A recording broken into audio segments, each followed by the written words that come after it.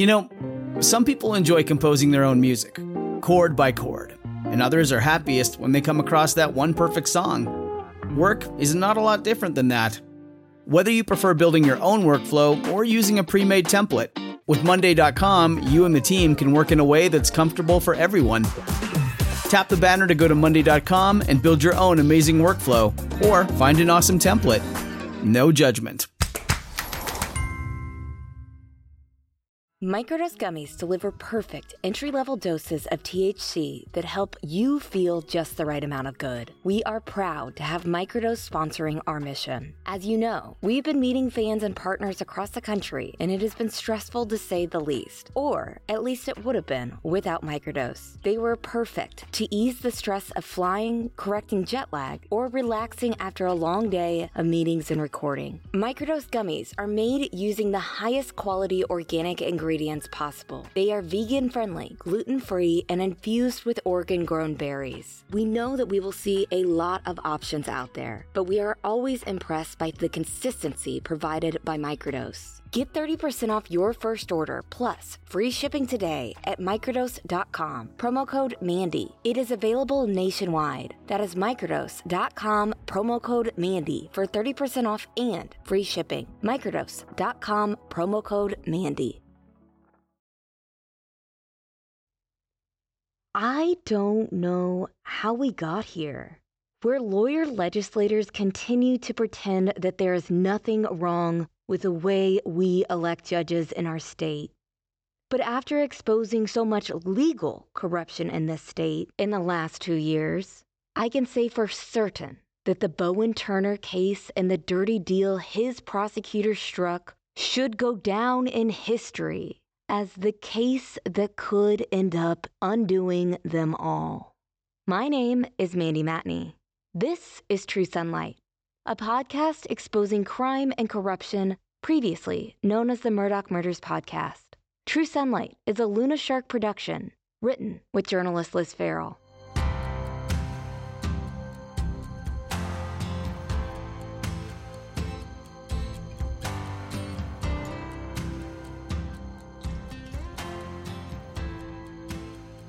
Hello and happy Thursday in this never-ending first month of the year. This could mark the last podcast of our Terrorized by Dick and Jim era, if next week's hearing goes as we expect it to. We are currently a few days away from the showdown, and so far, Team Murdaugh has failed to publicly produce any convincing evidence of jury tampering, which means, unless they come up with some major Murdaugh magic in the next few days, Justice Toll will likely shut down their quest for a new trial, and Alec will continue serving his life behind bars for the murders of his wife and son, as he should. But this is still Murdaugh world. Anything could happen. And speaking of that, attorney Joe McCullough, who is Dick Harpootlian's friend who is representing 2 jurors in this case, suffered a heart attack this week. He is reportedly in stable condition, and we hope that he continues to recover. The Post and Courier reported that another lawyer from his firm is expected to cover for him at next week's hearing, but it is also possible that he will make a showing. On Friday, January 26th, one of the jurors who rendered a verdict in Alec Murdaugh's murder trial will be questioned by Justice Toll as a part of the evidentiary hearing, which technically begins next week. The juror, who's being represented by Eric Bland, could not make it to next week's hearing. According to our understanding, we will not be able to broadcast the hearing on Friday, but we will be there to update premium members on what happened Friday, and we will be broadcasting the hearing Monday and Tuesday to Luna Shark premium members. Check your premium feed on Friday to hear from us about what went down, and check your premium feed on Monday for live coverage. Speaking of premium, I want to say a special thanks to all of the new members this month. Today, which is Thursday, we will be broadcasting a full hearing of the Judicial Merit Selection Commission, which shows lawmakers questioning the controversial prosecutor David Miller, specifically about the Bowen Turner case. Because the JMSC apparently does not like transparency, they didn't broadcast the hearing live. But now that lawmakers are set to vote on judges beginning next month, we thought now is the time to add a little sunshine to this dark corner of our state. So we will be broadcasting the entire hearing and commenting for premium members starting at noon Thursday, January 25th. So y'all can see the insanity for yourselves. It is truly unreal to watch some of the most powerful people in our state operate as if they don't have a clue, nor do they care about the actual concerns of South Carolina citizens, nor do they care about public safety. And boy, do they certainly not care about victims of sexual assault. You will see it for yourself tomorrow. While we have a bit of an Alec Murdaugh break this week, we wanted to talk about something really important that is expected to happen the week after Alec's evidentiary hearing, and that is judicial elections. Remember, the way our state elects judges is unusual, and basically the same way fraternities and sororities handle rush. But no one is making a rush talk out of this. I promise you, no one wants to see what outfits these potential future members of the judicial branch are wearing while they're on their hands and knees of the State House steps, begging legislators for their votes. I say this as someone who went through sorority rush, go Delta Gamma, a long time ago. As I was reading dozens of documents of how judicial candidates are rated and questioned, it dawned on me. Our state is straight up using the same system that frats and sororities use for recruiting social members, but to elect our judges. You know, some of the most important members of our judicial system, the ones who decide which people get their freedom taken away. During sorority recruitment, circa 2008, we couldn't talk about the 3 Bs, boys, booze, or bars, when we were talking to recruits. This was drilled into every sorority girl and recruit's head from day one at the University of Kansas. But it was silly because we were 18-year-old college girls rushing sororities. How could we not talk about the 3 things that were pretty much central to Greek life and the college experience? So the talk of the 3 Bs was mostly in whispers, and the talk was in code with the cool girls who you knew wouldn't tell on you. It seems like the JMSC has similar unspoken rules.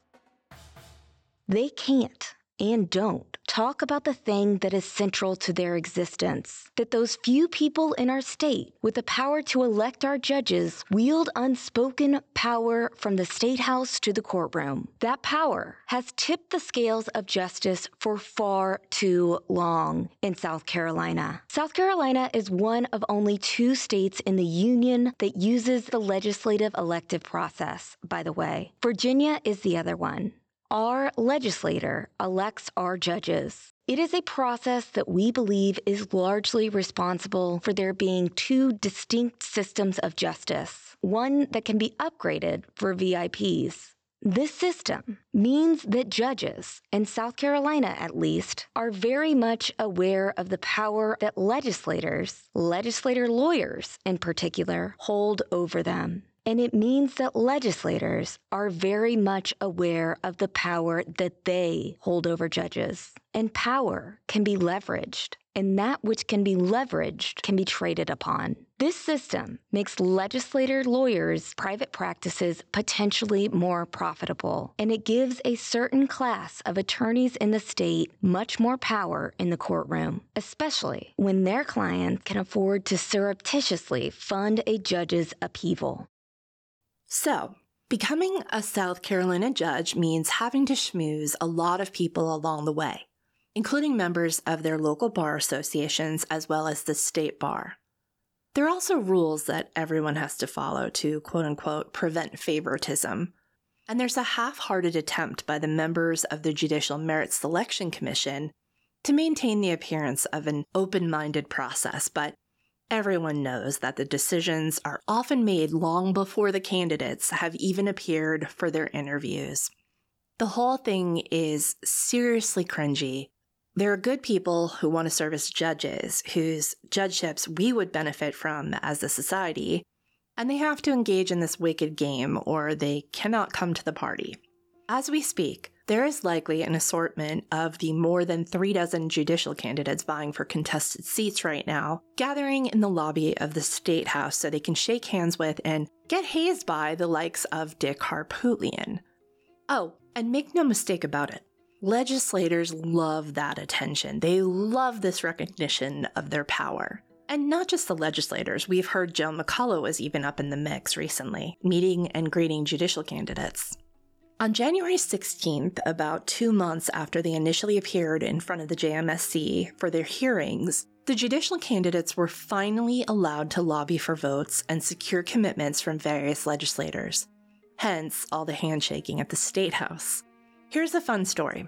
In 2006, when Judge Carmen Mullen was first going through the election process, Judge Mullen, the Murdaugh-connected judge whose permissiveness allowed for the Satterfield heist to happen, and who was on body camera ordering a sheriff's deputy to arrest a man who'd committed no crime, just to get him out of her upscale neighborhood.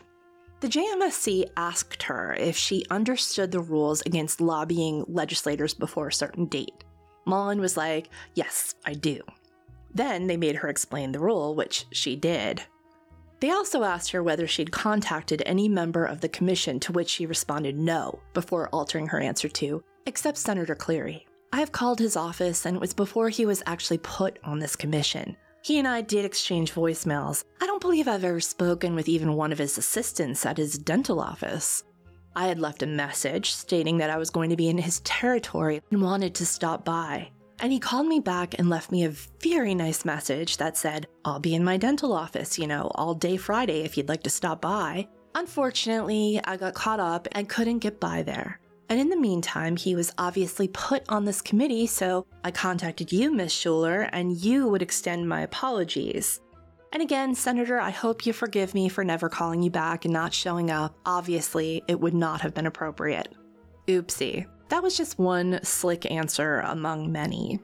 My favorite part of our interview with the JMSC in 2006 was when she told them that when it comes to white-collar crimes, quote, "stealing is stealing, and therefore sentencing should be commensurate with that crime."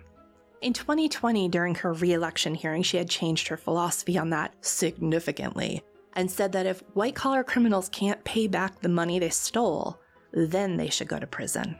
Mind you, this was after old Alec Murdaugh and his best co-conspirator, Corey Fleming, were able to get her to overlook all the red flags in the Satterfield case when, had she asked one single duty-bound question, it would have caused the entire plot to fall apart. Okay, so on February 7th, South Carolina senators in the House of Representatives are expected to vote in a joint session to elect judges. They will be electing our Chief Justice, appellate judges, family court judges, an administrative law judge, and circuit court judges. That date is still tentative and hasn't been decided yet, though. There are 23 open seats on the circuit court. That's 19 regular seats and 4 at-large seats. 13 of those 23 seats have candidates running unopposed. 10 of those 13 seats are current judges who are seeking re-election. The remaining 3 seats that are unopposed include one in the 14th Circuit, which is Murdaugh country. That one has Master and Equity Judge Marvin Dukes running for it. There's a seat in the 13th Circuit being sought by a current family court judge, and then there's a seat in the 7th Circuit being sought by the son of a former circuit court judge, J. Durham Cole, Jr. He's also a former legislator who decided not to seek re-election in 2018 and went on to a newly created and high-ranking chancellor position at the University of South Carolina upstate, but not before receiving the Order of the Palmetto from Governor Henry McMaster. The Order of the Palmetto is the highest civilian honor in the state, and it's presented by the governor to those who have made, quote, extraordinary contributions to the state. Randolph Murdaugh III was awarded the same honor. So, in November, the JMSC held hearings where each candidate appeared before them. Though the hearings were public, and though the South Carolina legislature routinely live streams their public meetings, recordings of the hearing were not made public until January 11th, along with transcripts from the hearing. Additionally, the JMSC released its nearly 600-page report, including qualifications of each candidate. The legislature will ostensibly use this report to help guide their decisions next month. Now, This process has come under a lot of scrutiny over the years, but particularly over the past few years now that Alec Murdaugh is a household name and everyone is getting a peek under the hood of South Carolina's long corrupted justice system. We've reported before on a lot of the elements of this corrupted justice system, all with roots firmly planted by the judicial selection process.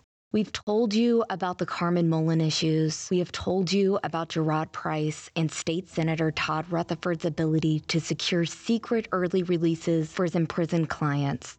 And we've told you about Bowen Turner, the Orangeburg County teen who was accused of raping 3 teenage girls in 3 counties between 2018 and 2019. For a refresher on the Bowen Turner case, we suggest listening to the Bowen Turner playlist on the Lunashark website. Check the link in the description. The Bowen Turner case is one of the most telling cases beyond the Murdaughs. It's a case that has exposed so many facets of a system that basically allows wealthy defendants to purchase their way out of accountability. Now, many people who just heard that line will say, wait a minute, Bowen went to prison. He didn't get to buy his way out of it any more than Paul Murdaugh. But here's the thing, those two are but-for situations. But for media scrutiny, the plan likely would have worked. But for sunlight, those 2 cases would have gone away quietly in the dark. Bowen, like Paul, was able to afford a legislator attorney to help fight his charges. In Paul's case, the strategy was to wait everyone out. Dick Harpootlian was planning to sit on Paul's case for at least 5 years, in the hopes that the AG's office would lose its resolve as more and more witnesses fell out, as is often the situation when cases take years to prosecute. Dick was intent on Paul getting a plea deal that amounted to a suspended sentence with probation. In Bowen's case, his family hired Senator Brad Hutto, who was able to secure a plea deal that included a suspended sentence with probation.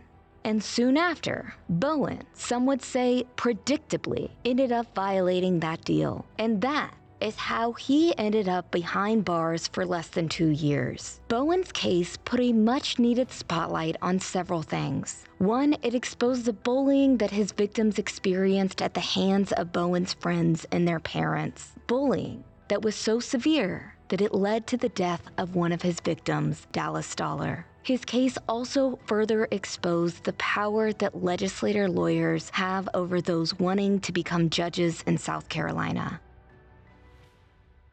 And we will be right back.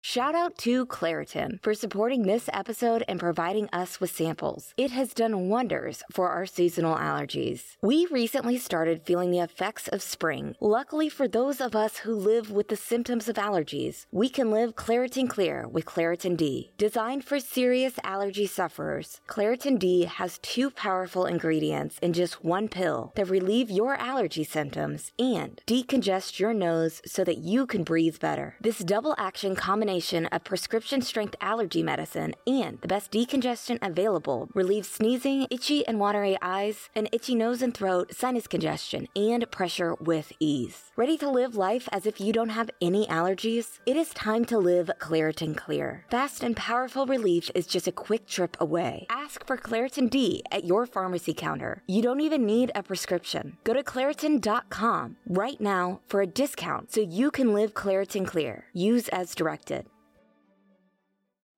Hey, True Sunlight listeners. I am here to tell you that there is no reason to panic the next time you are searching for the perfect gift. You can now use gift mode on Etsy. Gift mode on Etsy takes the stress out of gifting, so you can find the perfect item for anyone on any occasion. There is a lot of pressure around gifting. I usually have a hard time thinking of gift ideas for David, and sometimes I get super stressed trying to find the perfect thing. But now, with gift mode on Etsy, I can search hundreds of gifting personas and find so many incredible items. David is the foodie in our family, and I found the perfect new knife set that had him smiling and dancing in the kitchen. The other cool thing? Etsy is a marketplace, not a seller, retailer, or manufacturer of goods. Entrepreneurship is very important to us, and we are proud to support the independent sellers and shops on Etsy. Need to find the perfect gift? Don't panic. Try gift mode on Etsy now.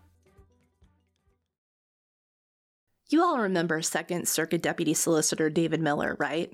The man who, despite the media spotlight on the Bowen Turner plea deal, and despite being involved in at least one of State Senator Todd Rutherford's secret early release deals for a prisoner, is now on his 5th attempt at becoming a judge.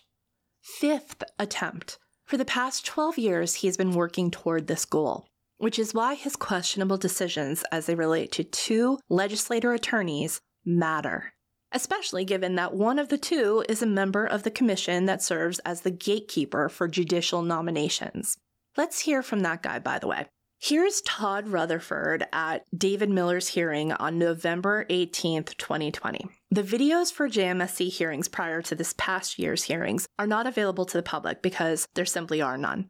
According to the chief counsel for the JMSC, this past year was the first year these hearings were ever filmed. So here's David Moses reading for Todd Rutherford.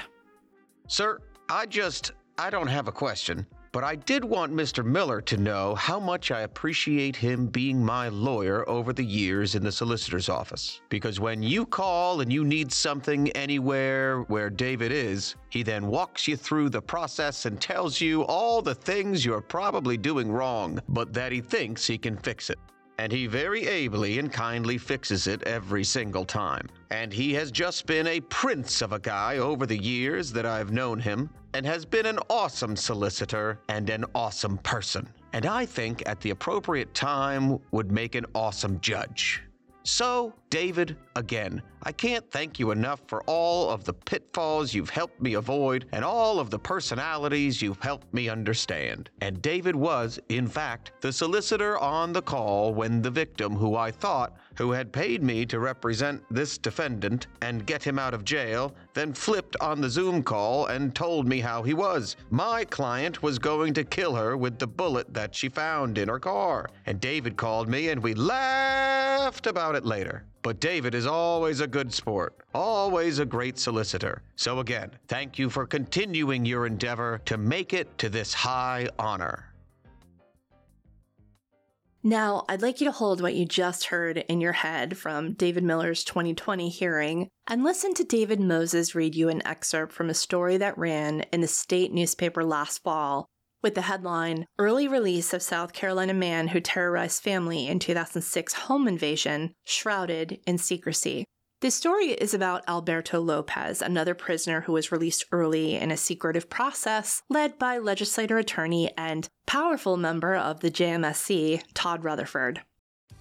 Deputy Solicitor David Miller, a self-described point man on, quote, weird stuff, end quote, for the Second Circuit Solicitor's Office, spearheaded the office's handling of Lopez's substantial assistance case. Quote, it's not something that happens every day or even every month, end quote, he said of substantial assistance claims. Quote, but it just so happened that I had done this before. I knew the process, end quote.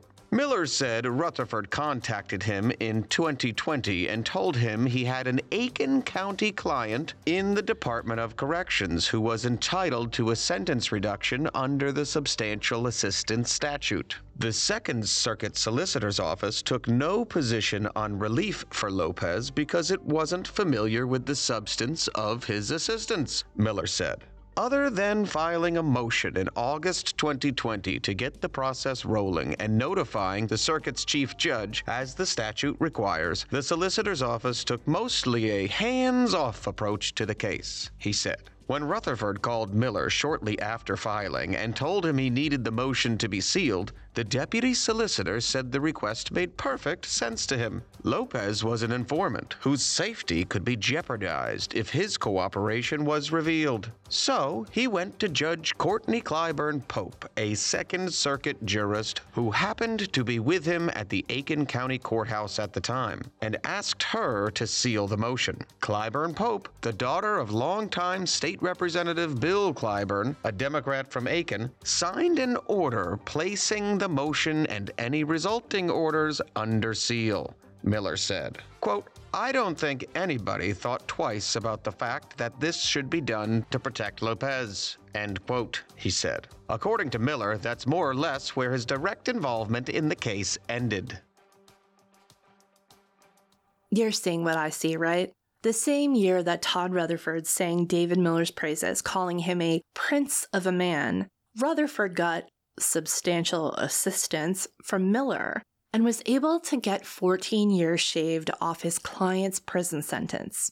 In the very same breath that Miller is saying he wasn't familiar with what assistance Lopez allegedly provided to the Department of Corrections, he's also saying that it made perfect sense to him to seal the records, keep them from the sunlight, because of the assistance that Lopez provided to the Department of Corrections, which Miller said he wasn't familiar with.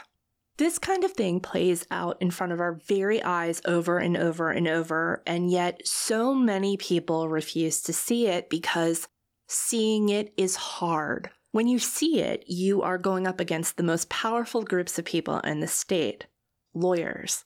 And not just lawyers, but lawyers who are part of the legislature. And not just lawyer legislators, but lawyer legislators on the JMSC who choose their own judges. They are unaffected by this criticism. The reward is too big for them. Rutherford does not care if people don't like what they're seeing. Speaker of the House Merle Smith does not care. Senate Majority Leader Shane Massey doesn't care. Chairman of the Senate Judiciary Committee, Luke Rankin, does not care. They are waiting all of us out, waiting for the scrutiny to go away. So, one thing to know about the judicial merit selection process is that there are 9 criteria that candidates must be qualified on. They must first be constitutionally qualified, which means be at least 32 years old or be residents of the state, things like that. They also must be administratively qualified. In other words, not be a current member of the General Assembly, for example. They are also evaluated for ethical fitness, professional and academic ability, character, reputation, physical and mental health, their experience, and their temperament. It's on the JMSC and the State Bar to, quote, investigate each candidate. I say, quote, investigate because, again, like we keep saying, this is like rushing a fraternity or sorority. You can't find what you don't look for. Now, one of the biggest hurdles for a judicial candidate is that thing called temperament. We've had a lot of conversations about what that means. Here's David Moses with the JMSC's definition. Conduct, which is arrogant, impatient, or arbitrary, is an impediment to the administration of justice, and this should be considered by the Commission. When Judge Carmen Mullen was first up for re-election in 2015, she did not have to appear for a public hearing. It was waived for her.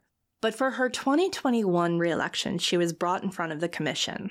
Though State Senator Luke Rankin seemed to take great pains to get as much as he could on the record about Judge Mullen's volunteer work in Tanzania, it didn't fully mask the issue. As part of the judicial selection process, lawyers and members of the public can submit feedback on the candidates. During Judge Mullen's 2021 re-election, more than 650 surveys were submitted to her ballot box from the bar, and more than 80 comments came in from additional places. Of those comments, 13 expressed concern about her temperament. The Commission asked her how she'd respond to comments about her poor demeanor. Here's David Moses with what she said. I don't know exactly what a poor demeanor would be. I don't know. Like I said, it's sometimes patience is difficult. My joke is that my screensaver on my computer is, quote, patience is a virtue, end quote. Because sometimes it's very difficult when, I understand what lawyers are trying to do, but when come in front of me and I'm hearing a lot of motions and they want to tell me what the standard is for summary judgment, respectfully, I hear that motion every single day, all day long. Don't tell me what the law is. I know the law and something that's, pretty straightforward. Talk to me about your case. Talk to me about your facts. Judge Mullen didn't argue with the Commission, though. She told them that sometimes she does get tired and needs a break. She made a joke about whether those comments maybe had come from her husband. The Commission then asked her this. Some of these concerns with temperament talked about eye rolling and facial expressions. What do you think about that comment? She said it surprised her to hear that, and she couldn't imagine where that had come from. She told the commission about how there was this one time when a defense attorney had criticized her for being too nice to a child sex abuse victim, but other than that, she was stumped. That said, she told the commission that she would do better and curb her potential eye rolling. Now, you all know our opinion of Judge Mullen, but we have to point out that women come under fire way too often for perceived tone and temperament issues that otherwise would not register with people. So this in no way is an indictment of Judge Mullen's demeanor in the courtroom. But this example shows you how murky of a qualification temperament is. It's a qualification that's widely open to interpretation and one that can easily be used to bully a judge who isn't ruling the way someone powerful wanted her to. So, if a lawyer doesn't like a judge's decision, they can just complain about that judge's temperament come their next election. And if the commission wants to remind that judge of its power, they can make an issue out of it, or they can choose to ignore it altogether. In David Miller's case, temperament, in addition to a lot of issues that we'll get into in a second, came up in November 2023. This next excerpt has been edited for brevity. The part we cut out pertained to him believing that the number of friends he has is a testament to his ability to make sure he does not offend anyone. I am aware that I am, I'm certainly passionate about the positions that I take in the courtroom. I do think it's fair to point out in that regard that there are times whenever, because of my position as the end of the line before you get to the solicitor making decisions, that there's going to be disagreements about cases. There's going to be disagreements about what needs to be done. And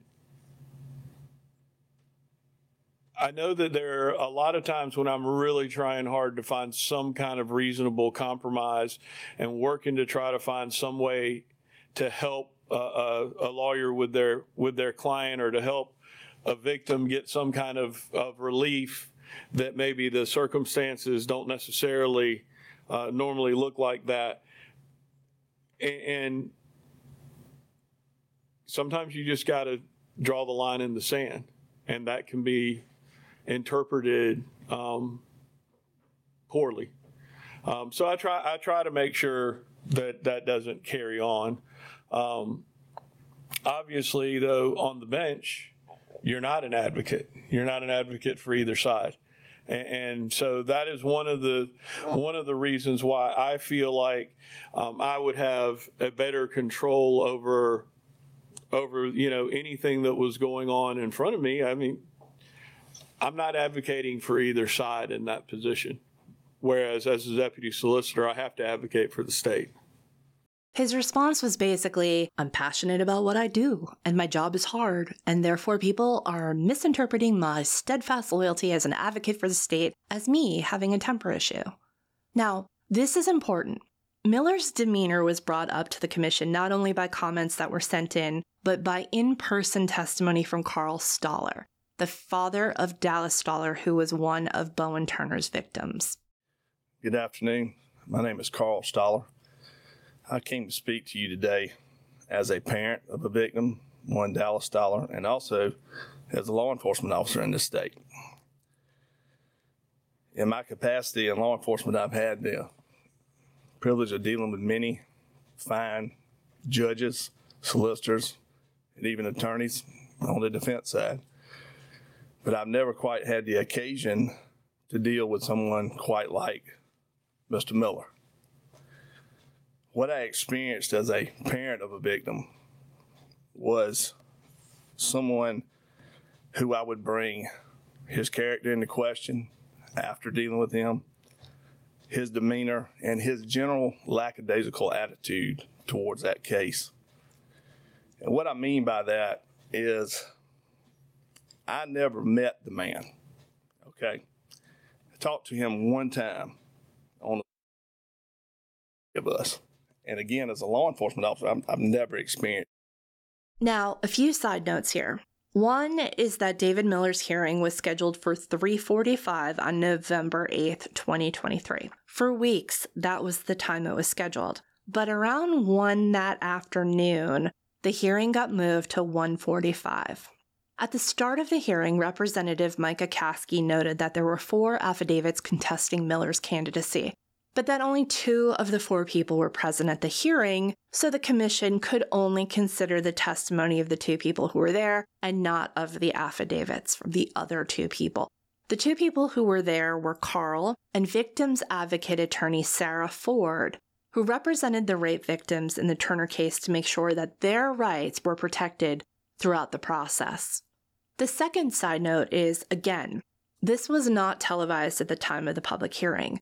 We didn't get to see the video until recently, and for some reason, Carl's microphone cut out in the middle of his initial testimony to the commission. So we've had to rely on the transcript of the hearing to know what he told them during that part. Here's David Moses with what Carl said happened with David Miller.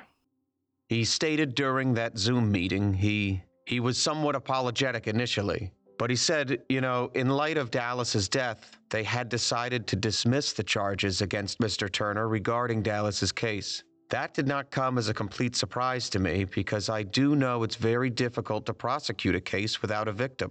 I get that. Even more so when the victim's deceased. I understand that too. However, it's just the matter of fact approach to it. And I do know as an officer that you can prosecute some cases without the cooperation of the victim. I've done it on assault and battery cases myself in magistrate court. I'm not a prosecutor, so I don't do it on a general sessions court level, but obviously, law enforcement generally in the misdemeanor level cases does their own prosecution in those summary courts. And I didn't have the cooperation of a victim. Some I was successful with, some I wasn't. But to my point, I questioned him and I asked him, I said, do you think that you actually did the best job you could for not just my daughter, but all these victims involved? And his response, he fired back at me. He was angry that I even asked that. He said, I absolutely do. He said, as a matter of fact, I'm going to tell you this. And a SLED agent witnessed this conversation. Our attorney, other people on the Zoom call, a lady from the Attorney General's office. He said, I'm not wasting my time or 12 jurors' time on a case I can't win.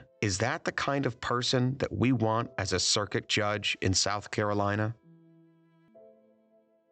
Now, is it pragmatic for a solicitor not to expend state resources on a case that he doesn't believe will result in the defendant behind bars? Sure. Of course, that argument can be made. But when it comes to cases of sexual assault, that argument is a cop-out in our opinion. These cases are challenging ones, and solicitors like Miller tend to talk themselves out of those challenges because they want wins. They want victims who present well, and they want everything to be clear-cut. And in our experience with the justice system, these cases often are not clear-cut. And even when solicitors have the 2 elements that they want, they still hesitate. Beyond that, in this case, Miller did not seem too intent on keeping that defendant behind bars either way. Instead, he signed off on a lawyer-legislator negotiated plea deal that allowed Bowen to remain free, which Bowen immediately violated with public drunkenness, mouthing off to a female employee of the detention center, and threatening to bite off the finger of a deputy. So the prosecutor's office got nothing out of the deal. The public got nothing out of the deal. What did David Miller get out of that deal? Well, he got to be seen as helpful to a very powerful lawyer-legislator. But oh, how that has backfired on him. Miller's temperament has been an issue for him since the very start. In 2012, it was brought to his attention by the commission, and his response was, well, he's a passionate guy. We don't have a transcript from when he tried again to become a judge in 2016 because he withdrew before the commission voted on his nomination. In 2019, when he was just one of 3 candidates vying to fill a vacant seat in Aiken County, he told the commission that complaints about his temperament concerned him, but that he was baffled by them and didn't understand where they were coming from. It seemed to surprise him, but again, he blamed it on his passion for his job. Additionally, the commission brought it to his attention that a complaint had been made about sexist comments he'd reportedly made about women's bodies. The complaint called Miller arrogant. His response? Again, he was mystified as to where that could have come from. In 2020, when he again tried to become a judge, he was told by the commission that they had received complaints about his ability to control his anger and his lack of respect for others. Again, Miller was confused. He had no idea where this could be coming from other than it's the nature of his work and things get misinterpreted. Then, in 2023, it all came to a head for him with the Turner case. Not only did people complain about him, they were there in person to discuss the issue, and the issue went far beyond his temperament. We'll be right back. How's your sock drawer looking? Scary? Maybe it's time for a spring cleaning and a refresh. Bombas just dropped a bunch of absurdly soft new socks, tees, and underwear to help you get that drawer in a better place, while doing a little good too. Once you try Bombas, you will never look at socks the same way again. They have obsessed over details, like foot-hugging honeycomb arch support and cushioned footbeds that feel like little pillows for your feet. Personally, I love that Bombas has a 100% happiness guarantee. So if the dryer or our pups eats a sock, looking at you, Luna, or if you're unhappy with your purchase for virtually any reason, they will do whatever they can to replace it and make it right. Get comfy this spring and give back with Bombas. Head over to bombas.com/Mandy and use code Mandy for 20% off your first purchase. That's bombas.com/Mandy and use code Mandy at checkout. As y'all know, we're out on the West Coast connecting with fans, meeting with partners, and having a little fun too. All the planes, trains, and automobiles can be stressful, but do you know what's going to keep me comfy and confident along the way? You guessed it, Vuori. And Vuori makes a fantastic gift for the people in your life who deserve the most comfortable and versatile clothing. Vuori is an investment in your happiness. For our listeners, they are offering 20% off your first purchase. Get yourself some of the most comfortable and versatile clothing on the planet at vuori.com/Mandy. That's VUORI.com/Mandy. Not only will you receive 20% off your first purchase, but enjoy free shipping on any U.S. orders over $75 and free returns. Go to vuori.com/Mandy and discover the versatility of Vuori clothing.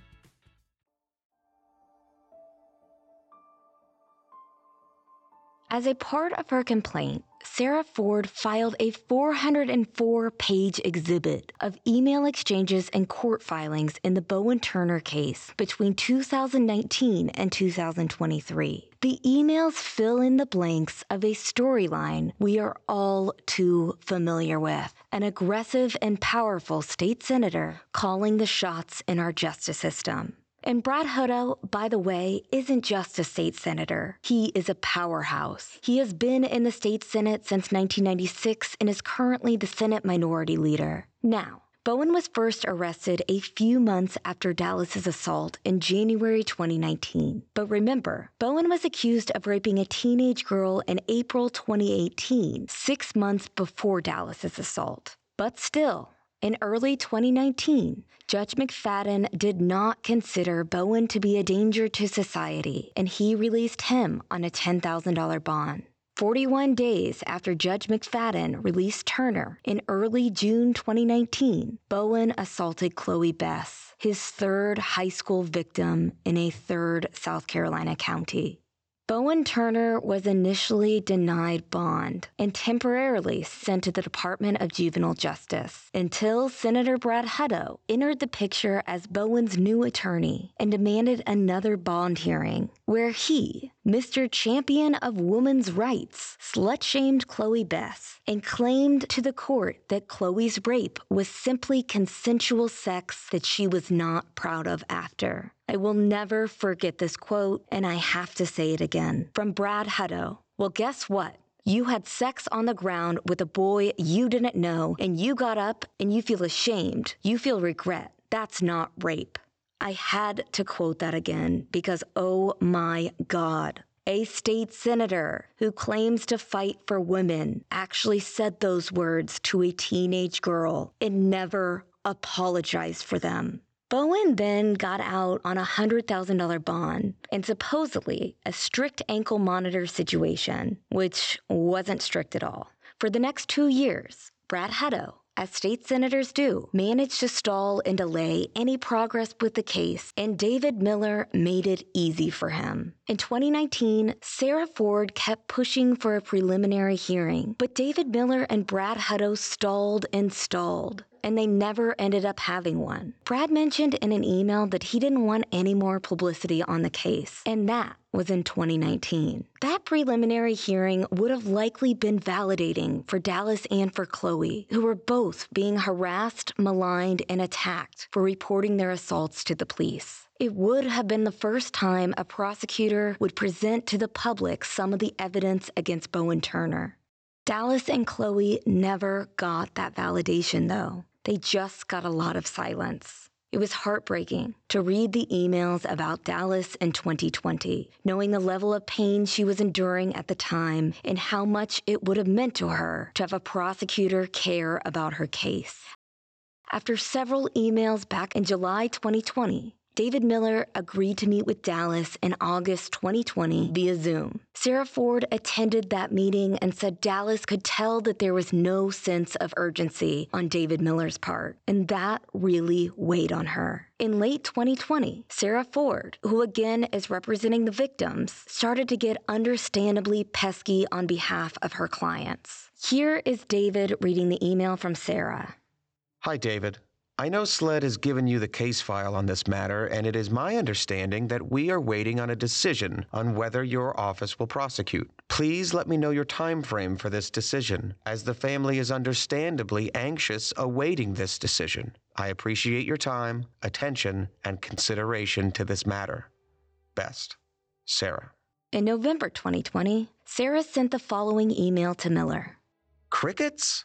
If it's being prosecuted or not, the family deserves to know. Let's meet either way and get it done. Thursday at 3 p.m.? That works well for me. Miller responded, No decision has been made about prosecuting the case. There is no reason for any meeting until a decision is made. You will be informed as soon as that happens. Then Sarah responded, Well, the one good thing is you were just ignoring the emails and you haven't fallen ill with COVID, David. The bad thing is this family requested this investigation be reopened back in August 2019 after somewhat questionable reasons encouraging them not to proceed. SLED wrapped in June of 2020, and this is November 10, 2020. We're coming up on 3 years since the incident date. This family isn't looking for a crystal 3-year anniversary platter. They're looking for justice for their daughter. And you're the only man they can look to try to get that, David. I've done everything I can to explain how things take time and investigations are slow and there's always delays and I've been in David's shoes and yada, yada, yada. And at this point, I barely believe it myself. These are good people who have been more than patient, who have placed their trust in the system, and they're understandably about to crawl out of their skin and want to give up. But their main focus is on justice for their child. Please give them the respect and courtesy of fully considering this case and prosecuting this matter. Can I just say thank God for Sarah Ford, one of the few people in this system who actually gives a damn about victims, and it shows. In the emails, I noticed how eager David Miller was to accommodate Brad Hutto's needs. He responded quickly and granted his random request for Bowen to get permission to leave his house arrest for different scenarios. Yet, when David Miller was contacted several times beginning in 2019 from SLED about rumors of Bowen breaking his house arrest violation, that sense of urgency just didn't exist. Nor did that sense of urgency exist for Sarah Ford. In September 2021, Sarah Ford again emailed David Miller to ask for an update. She knew that the victims needed answers in this case as soon as possible. Here is how David Miller responded.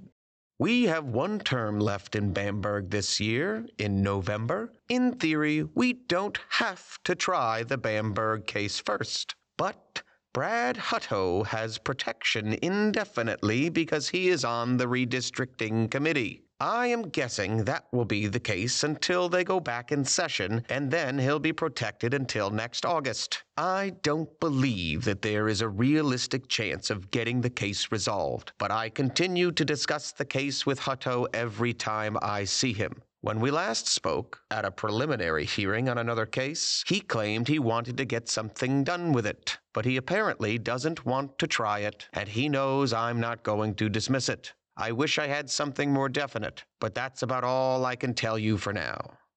Time passed, and the weight of the case became unbearable to Dallas Stoller. From the lack of action from Miller's office in her case, to the continued bullying from people in her hometown who called her a liar, to the PTSD from the assault itself. Dallas' sister Brett told us that Dallas became physically ill with stomach ulcers from the stress of it all. Just 2 months after David Miller replied to that email using Brad's legislative status as an excuse for his inaction, Dallas Hayes Stoller unfortunately succumbed to a self-inflicted wound on November 14th, 2021. She was just 21 years old. And the awful thing is that David Miller never bothered to send Sarah Ford a simple "I'm so sorry about Dallas" email. Instead, he saw her death as an excuse to get out of a tough case against a powerful state senator. At least that's what the emails show. In January 2021, after hearing several tips that Turner was violating his bond conditions, SLED finally ran a report on his GPS ankle monitor. Between November 2021 and February 2022, there were more than 65 examples of Bowen breaking the rules to go golfing, go to random apartments, go to Bed Bath & Beyond, and perhaps the most concerning, he visited the cemetery where Dallas Stoller was buried. As I was pouring through these emails this week, I was just trying to answer a simple question. How does a thrice accused rapist who violated his bond 65 times wind up getting a sweetheart deal and his charges dropped during a hearing where he would normally be sent back to jail for breaking the law? How does that happen? So on March 22nd, David Miller wrote the following email to Sarah Ford. The motion to revoke is based on repeated violations. We were able to get them confirmed through the GPS monitoring company and a lot of work by S.A. McAllister. I'm hoping we have enough now that the judge will see this wasn't a one-time slip-up and that Turner's parents are not, in fact, monitoring him. I'd love to figure out a way to convince Judge Dennis to have him drug tested, because I'm sure he wouldn't pass. But frankly, if the judge won't revoke him based on the information we are presenting him with, then he wouldn't revoke because of a failed drug test either. And on March 25th, 2022, David Miller filed a motion to revoke Turner's bond due to his many violations. That same day, Miller sent the motion to Hutto that stated they have asked for a hearing on the bond revocation to be scheduled on April 4th, 2022, in front of Judge Markley Dennis, after apparently multiple judges recused themselves from the case, which is also odd. That same day, by the way, David Miller filed a motion to compel production of a DNA sample from Turner. The motion stated that in 2019, Bowen's DNA was ID'd by SLED as a match to the DNA profile from semen submitted after Chloe Bess's assault. So if they needed more DNA, why wasn't that gathered earlier? It's like in March 2022, David Miller suddenly realized that he needed to start collecting proper evidence for a sexual assault case that took place 3 years before. Well, after March 25th, David Miller seemed to flip from the side of justice and the side of victims to the side of a powerful lawyer-lawmaker representing a thrice accused rapist. It was clear in his March 30th email to Sarah Ford that things changed. Brad Hutto contacted me and indicated he would like to try to get the case completely resolved instead of hearing the motion to revoke. He has some conflict with Monday, but we would need time to meet with the Best family to discuss any potential plea, and wouldn't be able to do that by then anyway. So, we are aiming to get on the schedule in Orangeburg Friday, April 8th. Obviously, we would also like to meet with the Stoller family before then as well. On that Friday, we will either have the motion heard or Turner would be entering a guilty plea. Sarah Ford replied politely, "Thanks for the update. Would the plea be in both cases?" Before then, apparently Miller hadn't mentioned anything about dropping Dallas's case. Miller emailed her back with his reasoning. There will not be a plea in the Stoller case. Without Dallas to testify, we cannot ethically pursue a conviction, and I do not believe that Brad Hutto can ethically plead his client to a charge regarding any assault on her. As such, any offer will be on the Best case alone.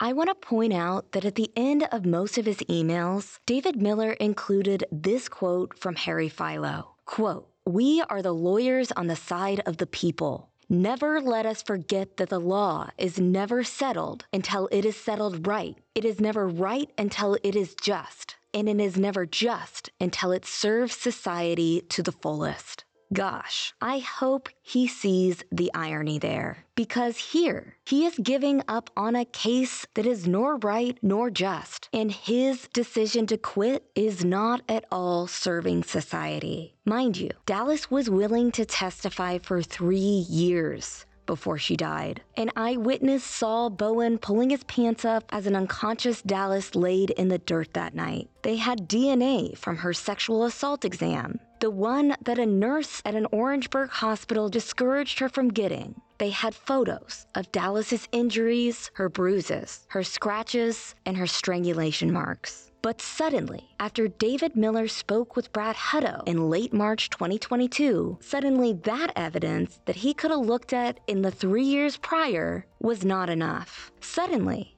after stringing Dallas Stoller along to the point that she couldn't take it anymore, suddenly that evidence was not enough. And I have to add this. It seems like Brad Hutto jumped on the opportunity when Judge Markley Dennis, who hadn't been scheduled to preside over a case in Orangeburg in nearly a decade, was assigned to the case. Dennis, who once sentenced a father who pleaded guilty to raping his own minor daughter to therapy. When Hutto saw the opportunity to appear before Dennis, that is when he suddenly wanted to resolve the case, instead of holding a bond revocation hearing. Normally, a defense attorney in Hutto's shoes with a thrice accused rapist client who was caught violating his bond an absurd amount of times wouldn't think to have the audacity to say to a prosecutor, "Hey, instead of sending my client back to jail, let's work out a deal where we drop most of the charges and my client gets probation."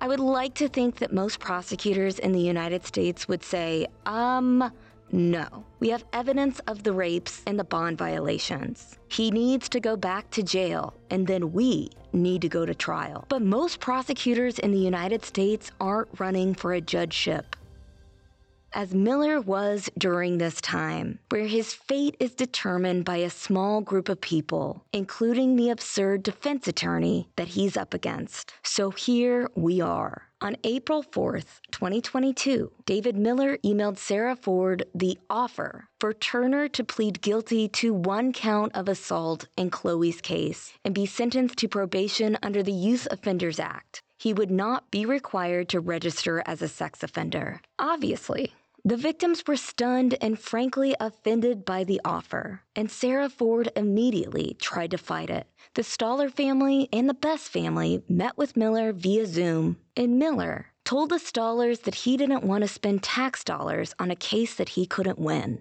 But at that point, the victims were still thinking that the offer was not finalized. They were thinking they could still fight it at the April 8th hearing. They thought that they could plead with the judge in court that week during the hearing that they thought would be about bond revocation. After all, they had been waiting for the wheels of justice to turn in their case for more than 3 years. Certainly, the state wouldn't rush to finalize a bad deal like this one. But here are David Miller's own words describing what happened on April 8th, 2022.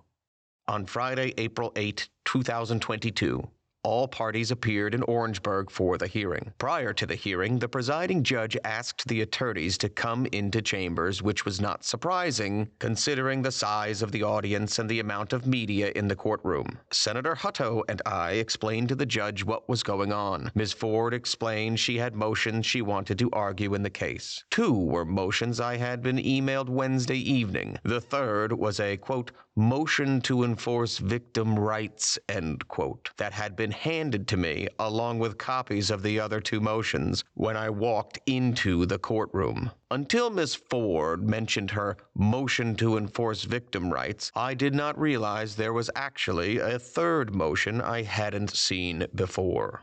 It's like he's saying, what victims' rights? Like he did absolutely nothing wrong in this situation. Then, of course, Bowen Turner walked away with a sweetheart deal of a lifetime, which he soon screwed up by violating his probation order that eventually sent him to prison for almost 2 years. The problem we have with David Miller when it comes to his fitness for judgeship is this. For 3 years, he dropped the ball on the Bowen Turner case over and over again. He kicked the can so far down the road that one of the victims eventually lost her life waiting for the system to save her. His inactions made the victims feel hopeless, and that hopelessness led to Dallas losing her own life. Dallas's death should have been a wake-up call for Miller. He should have vowed to fight for Chloe and for Dallas and for all the victims of sexual assault. He should have vowed to do what he could so that victims no longer feel defeated by the system. He should have gone to trial in Chloe's case.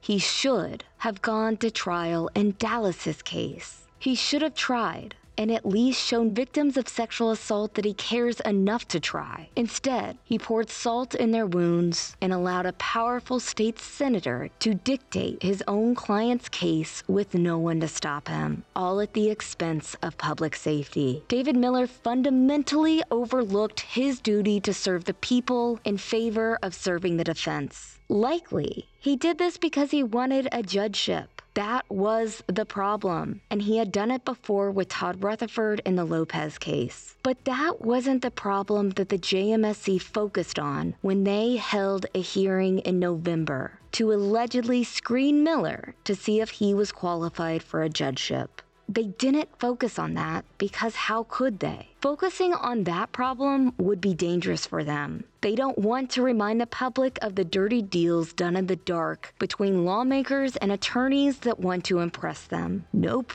That threatens their power. Just like the 3Bs and sorority recruitment, the JMSC danced around the elephant in the room because it could lead to trouble. Instead, they focused on whether or not David improperly communicated with the victims in the Bowen Turner case. Again, we're going to play this entire hearing for premium members to chat live with us on Thursday at noon because it is really important to watch how these powerful people running our government actually operate.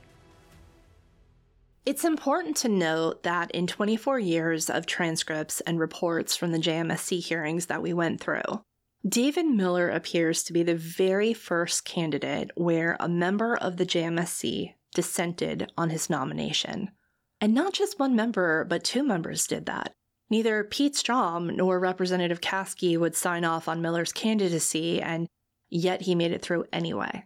And that's interesting because it makes us wonder what the JMSC was up to here. This is also, like we said, the first year where they've made recordings of the hearings public. So again, what are they up to?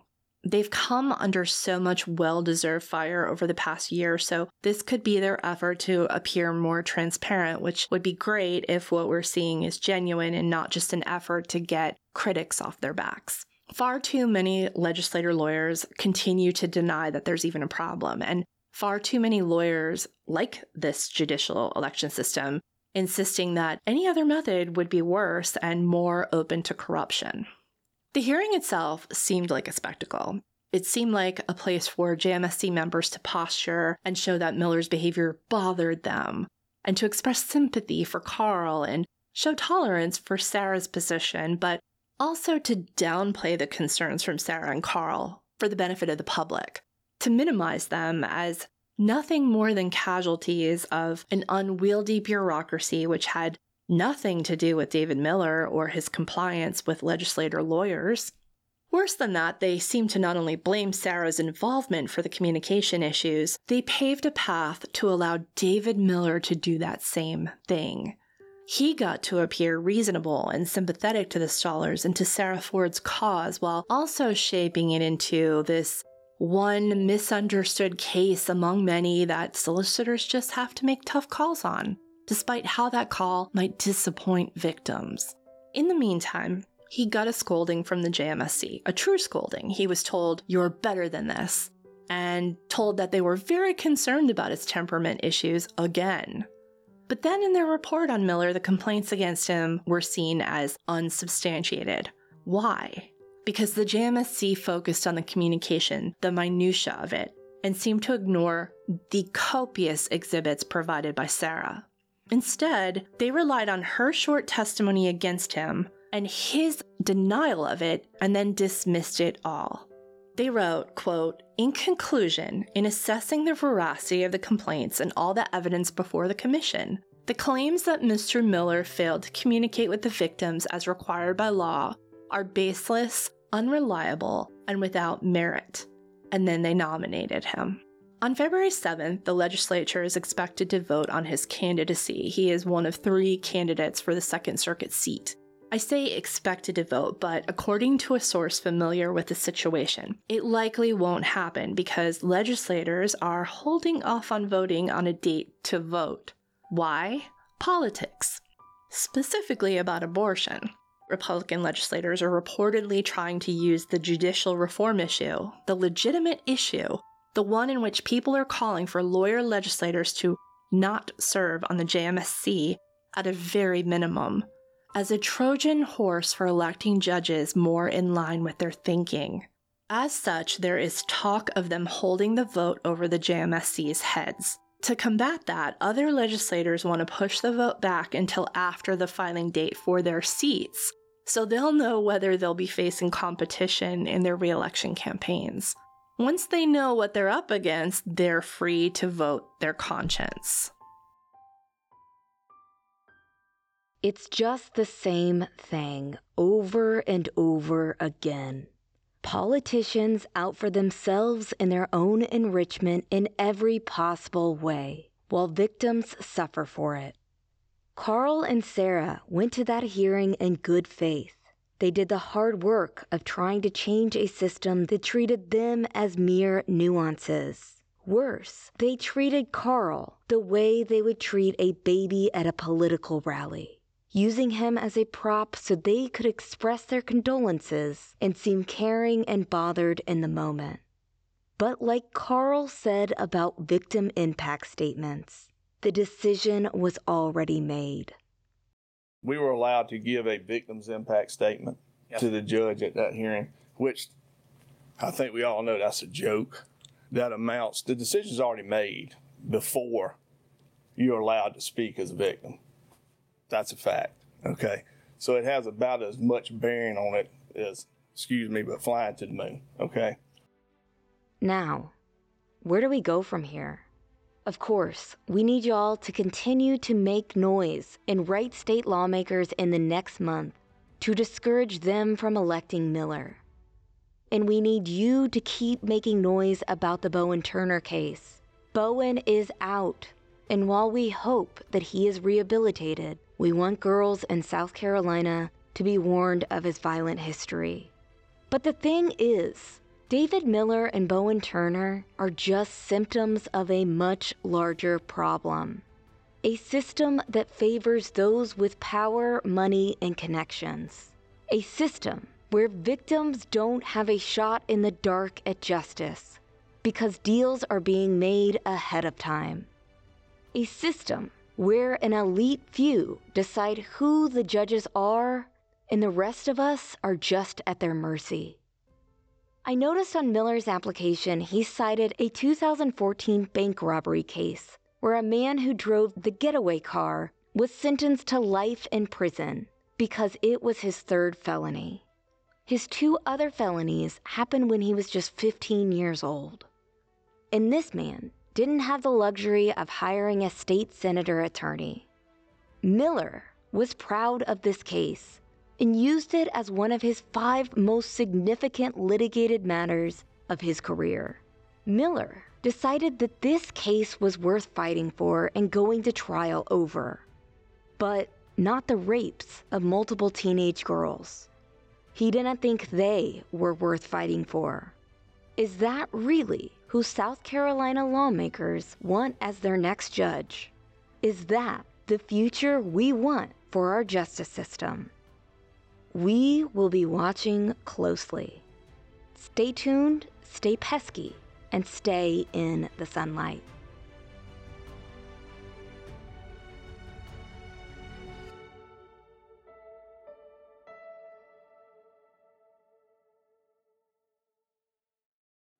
True Sunlight is a Luna Shark production created by me, Mandy Matney, and co-hosted by journalist Liz Farrell. Learn more about our mission and membership at lunasharkmedia.com.